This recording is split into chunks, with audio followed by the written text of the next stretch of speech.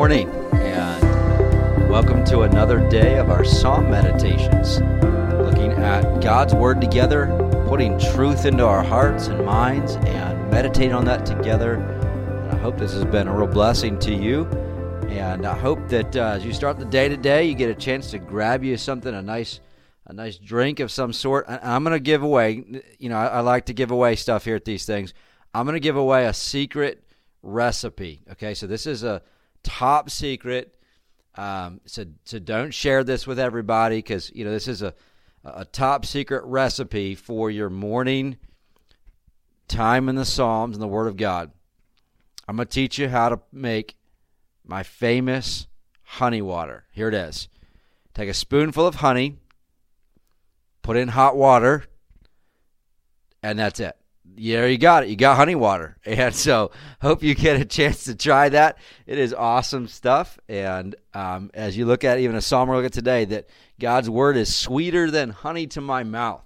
And so in honor of that, I gave away my honey water recipe. And so, handle that recipe carefully.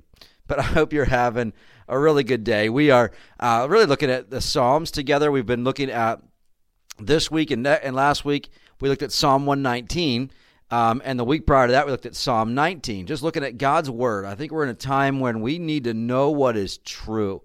And there's been so much stuff that comes around and trying to determine what is true, what's not true, and to be able to meditate on God's Word and the challenge and encouragement of that. In fact, I was interested when I read this week that we're all familiar with David Livingstone, the great pioneer missionary of Africa, that he actually took with him to Africa a Bible that he had earned because he had memorized Psalm 119, and he did it at the age of 9.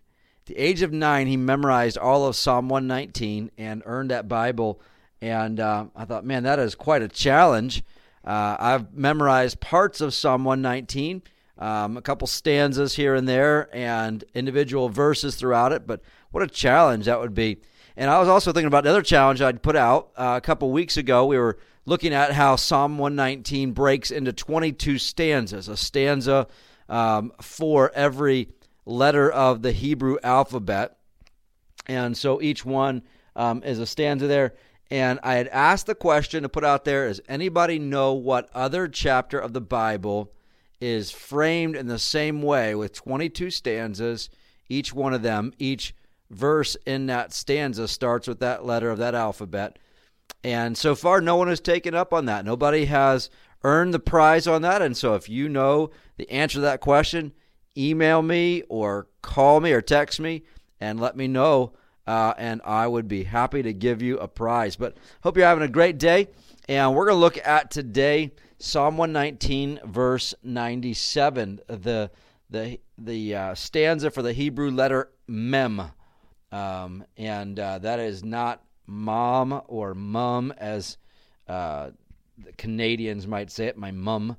This is mem, the Hebrew letter, and every verse in this stanza begins with that. But we probably know the verse 1 the best. Oh, how I love your law. It is my meditation all the day. Oh, how I love your law. And so let's talk about for a few moments the love for God's Word in that, and really developing that. I was stunned years ago. I learned about a guy. His name was William McPherson, and he had worked as in a stone quarry. He was a superintendent or a supervisor in a stone quarry, and at one point he had a blast, an accident took place, and a blast actually severely injured him, and he lost his eyesight and both hands in the explosion. But he was a man who loved the Word of God, and so he was trying to figure out, how do I continue to consume the Word of God, because he couldn't read it, and he couldn't even touch it with his hands to read Braille, until he learned that he could do it by touching the Braille letters with the tip of his tongue. And so he began reading the Bible with his tongue. In fact, at the time I read this years ago, he had read through the Bible 4 times by using his tongue. And what a challenge that is. And this is a continual theme throughout this psalm. We sometimes think that the psalm is just humming the same string or humming the same tune or playing the same string all the way through, but it's got a lot of depth to it. But there is a continual theme of, because of the depth of the Word of God, it causes me to love it. And I went through in one of my readings through Psalm 119, I underlined all of the times it speaks about loving God's Word or delighting in God's Word. And I noticed it several times in verse 14, verses 47, 48, 70, 77, 92, 97, 103, 113, 127, 131, 140, 143, 159, 163, 167, and 174, all specifically mentioned that delight or a love for the Word of God. And I hope that becomes a deeper delight for us, a deeper love for us. And that's a growing process. When we're born as a new believer in Christ, we have a general, natural love for the Word of God. Like a newborn babe desires the sincere milk of the Word. There is a heartbeat for that. But the more we grow into it, the more we hunger for the good stuff, and we hunger for depth and to meditate on it and chew on it. And so I hope that's your desire. But let's kind of break it down a little bit this morning. And you can sense, as he says, "Oh, how I love your law." You can sense with the word, it's an intense love and passion for the Word. And so there's this desire for it with his whole being. In connection with this is the Shema that we might think of in Deuteronomy 6, that the Hebrew people would daily pray and quote, and it was to love the Lord your God with all your heart, with all your soul, and with all your strength. And then Moses immediately adds, "These words which I command you today shall be in your heart." And the point is this: love for God is evidenced by love for His Word.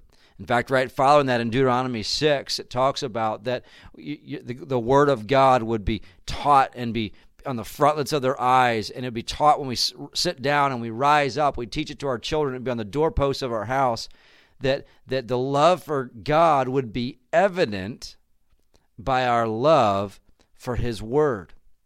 And so when people don't have a deep love for God's Word, that makes me wonder, why not?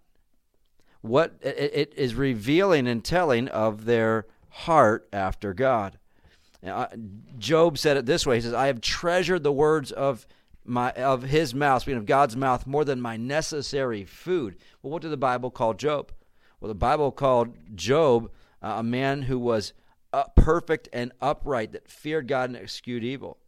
Jeremiah said, "Your words were found, and I ate them, and your word was to me the joy and rejoicing of my heart." Jesus said, "Man shall not live by bread alone, but by every word that proceeds from the mouth of God." And so we ought to have a love for that. So how do we develop that? What's involved in a diet of the Word of God? One, obviously, become a child of God to naturally desire it, hunger in it. And then two, there would be develop a discipline, a practice of consuming it. And again, that takes growing in it. Just as like when I was younger, I never really liked salad a whole lot. But I was disciplined to eat it. Disciplined really more so if I didn't eat it.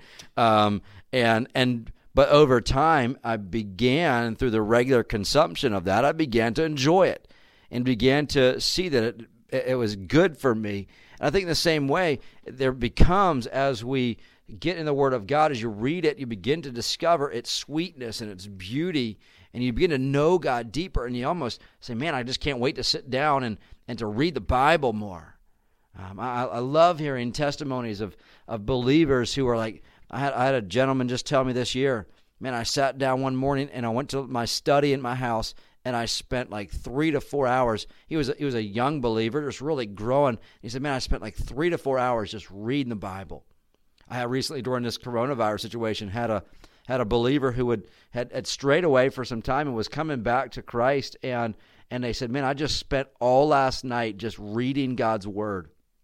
See, there's a natural connection there, I think, that takes place. And so we read it, we study it, we obey it, we apply it to our lives. We say, how does this apply to me? How does this fit to me? Do I love God's word? Do I meditate all the day? Is it sweet like taste to me, my mouth?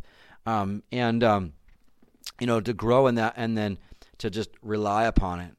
And so he says, oh, how I love your law. It's my meditation all the day.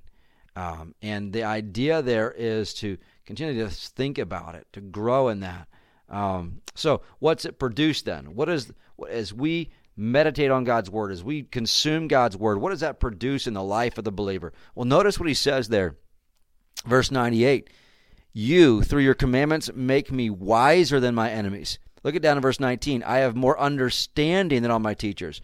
Verse 100, I understand more than the ancients or the aged. Look down at verse 104. Through your precepts, I get understanding. You see that connection there? As I grow in God's word and read God's word and study that, I am going to be wiser. I'm going to have a depth of understanding. It gives us wisdom. It reminds me of Solomon as he was trying to give words of wisdom, and he was giving out words of wisdom in the book of Proverbs. And he's given it to his son, saying to know wisdom and instruction, to perceive the words of understanding, to receive the instruction of wisdom, justice, judgment, equity. And he goes through that, all these things. He says, a wise man will hear and increase learning, and a man of understanding will attain to wise counsel. And so he's talking about just growing in that, and there's the wisdom in God's word. Man, I don't know about you, but I don't feel like I have even mined nearly the depth of the word of God. But I want to, and I want to continue to grow in the wisdom that comes from that.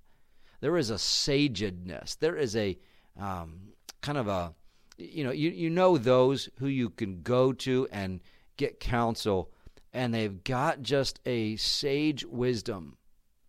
And you ever notice the connection? Those are the people who really have a walk with God, a relationship with God, and are in His Word daily. And so I think there's just a connection we ought to keep in our minds, that we ought to delight in that. And how sweet are your words to my taste, he says. Sweeter than honey to my mouth. That's verse 103. So there's your honey water thing there. But man, to spend time in God's Word and to grow in that, and that our words and our thinking would be bibline. I love the way Charles Haddon Spurgeon made a comment. We're familiar with him. We're also familiar with John Bunyan. John Bunyan, who wrote Pilgrim's Progress. Just a wonderful depiction of the Christian life.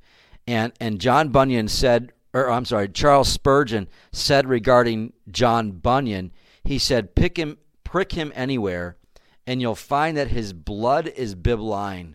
The very essence of the Bible flows from him. He cannot speak without quoting a text, for his soul is full of the Word of God. Man, that would be said of us, that our souls are full of the Word of God. We just meditate on that. And so as you think about that today, and just spend a little time in meditating on this text and read this through. Continue to read through Psalm 119 and read through different portions and make notes and dig in the Word of God, that we would become wiser, that we would have understanding, and we would delight in it. It would be sweet to our taste. That's the desire. Well, let's have a word of prayer, and then you can go try out that new special hot recipe. Now, don't post that on Facebook, because that's not for public knowledge, how to make that honey water, but you can go try it out for yourselves. So hopefully you'll enjoy that. Let's have a word of prayer. Father, thank you so much for today, and thank you for your word that is true, that is such a depth of knowledge that we can grow, and not just knowledge for knowledge's sake, but knowledge of who you are, knowledge of how we as believers ought to live in this world and apply what you desire of us to the everyday lives. We thank you for it. I pray that you would help us to love it, help us to delight in it today, and as we continue to grow as believers. It's your name we pray. Amen. Well, hey, have a wonderful day. And again, I'm waiting to hear back what other chapter of the Bible is laid out like Psalm 119 with 22 stanzas. The other one only has 3 verses per stanza. Let me know if you figure it out. Talk to you later. Have a great day.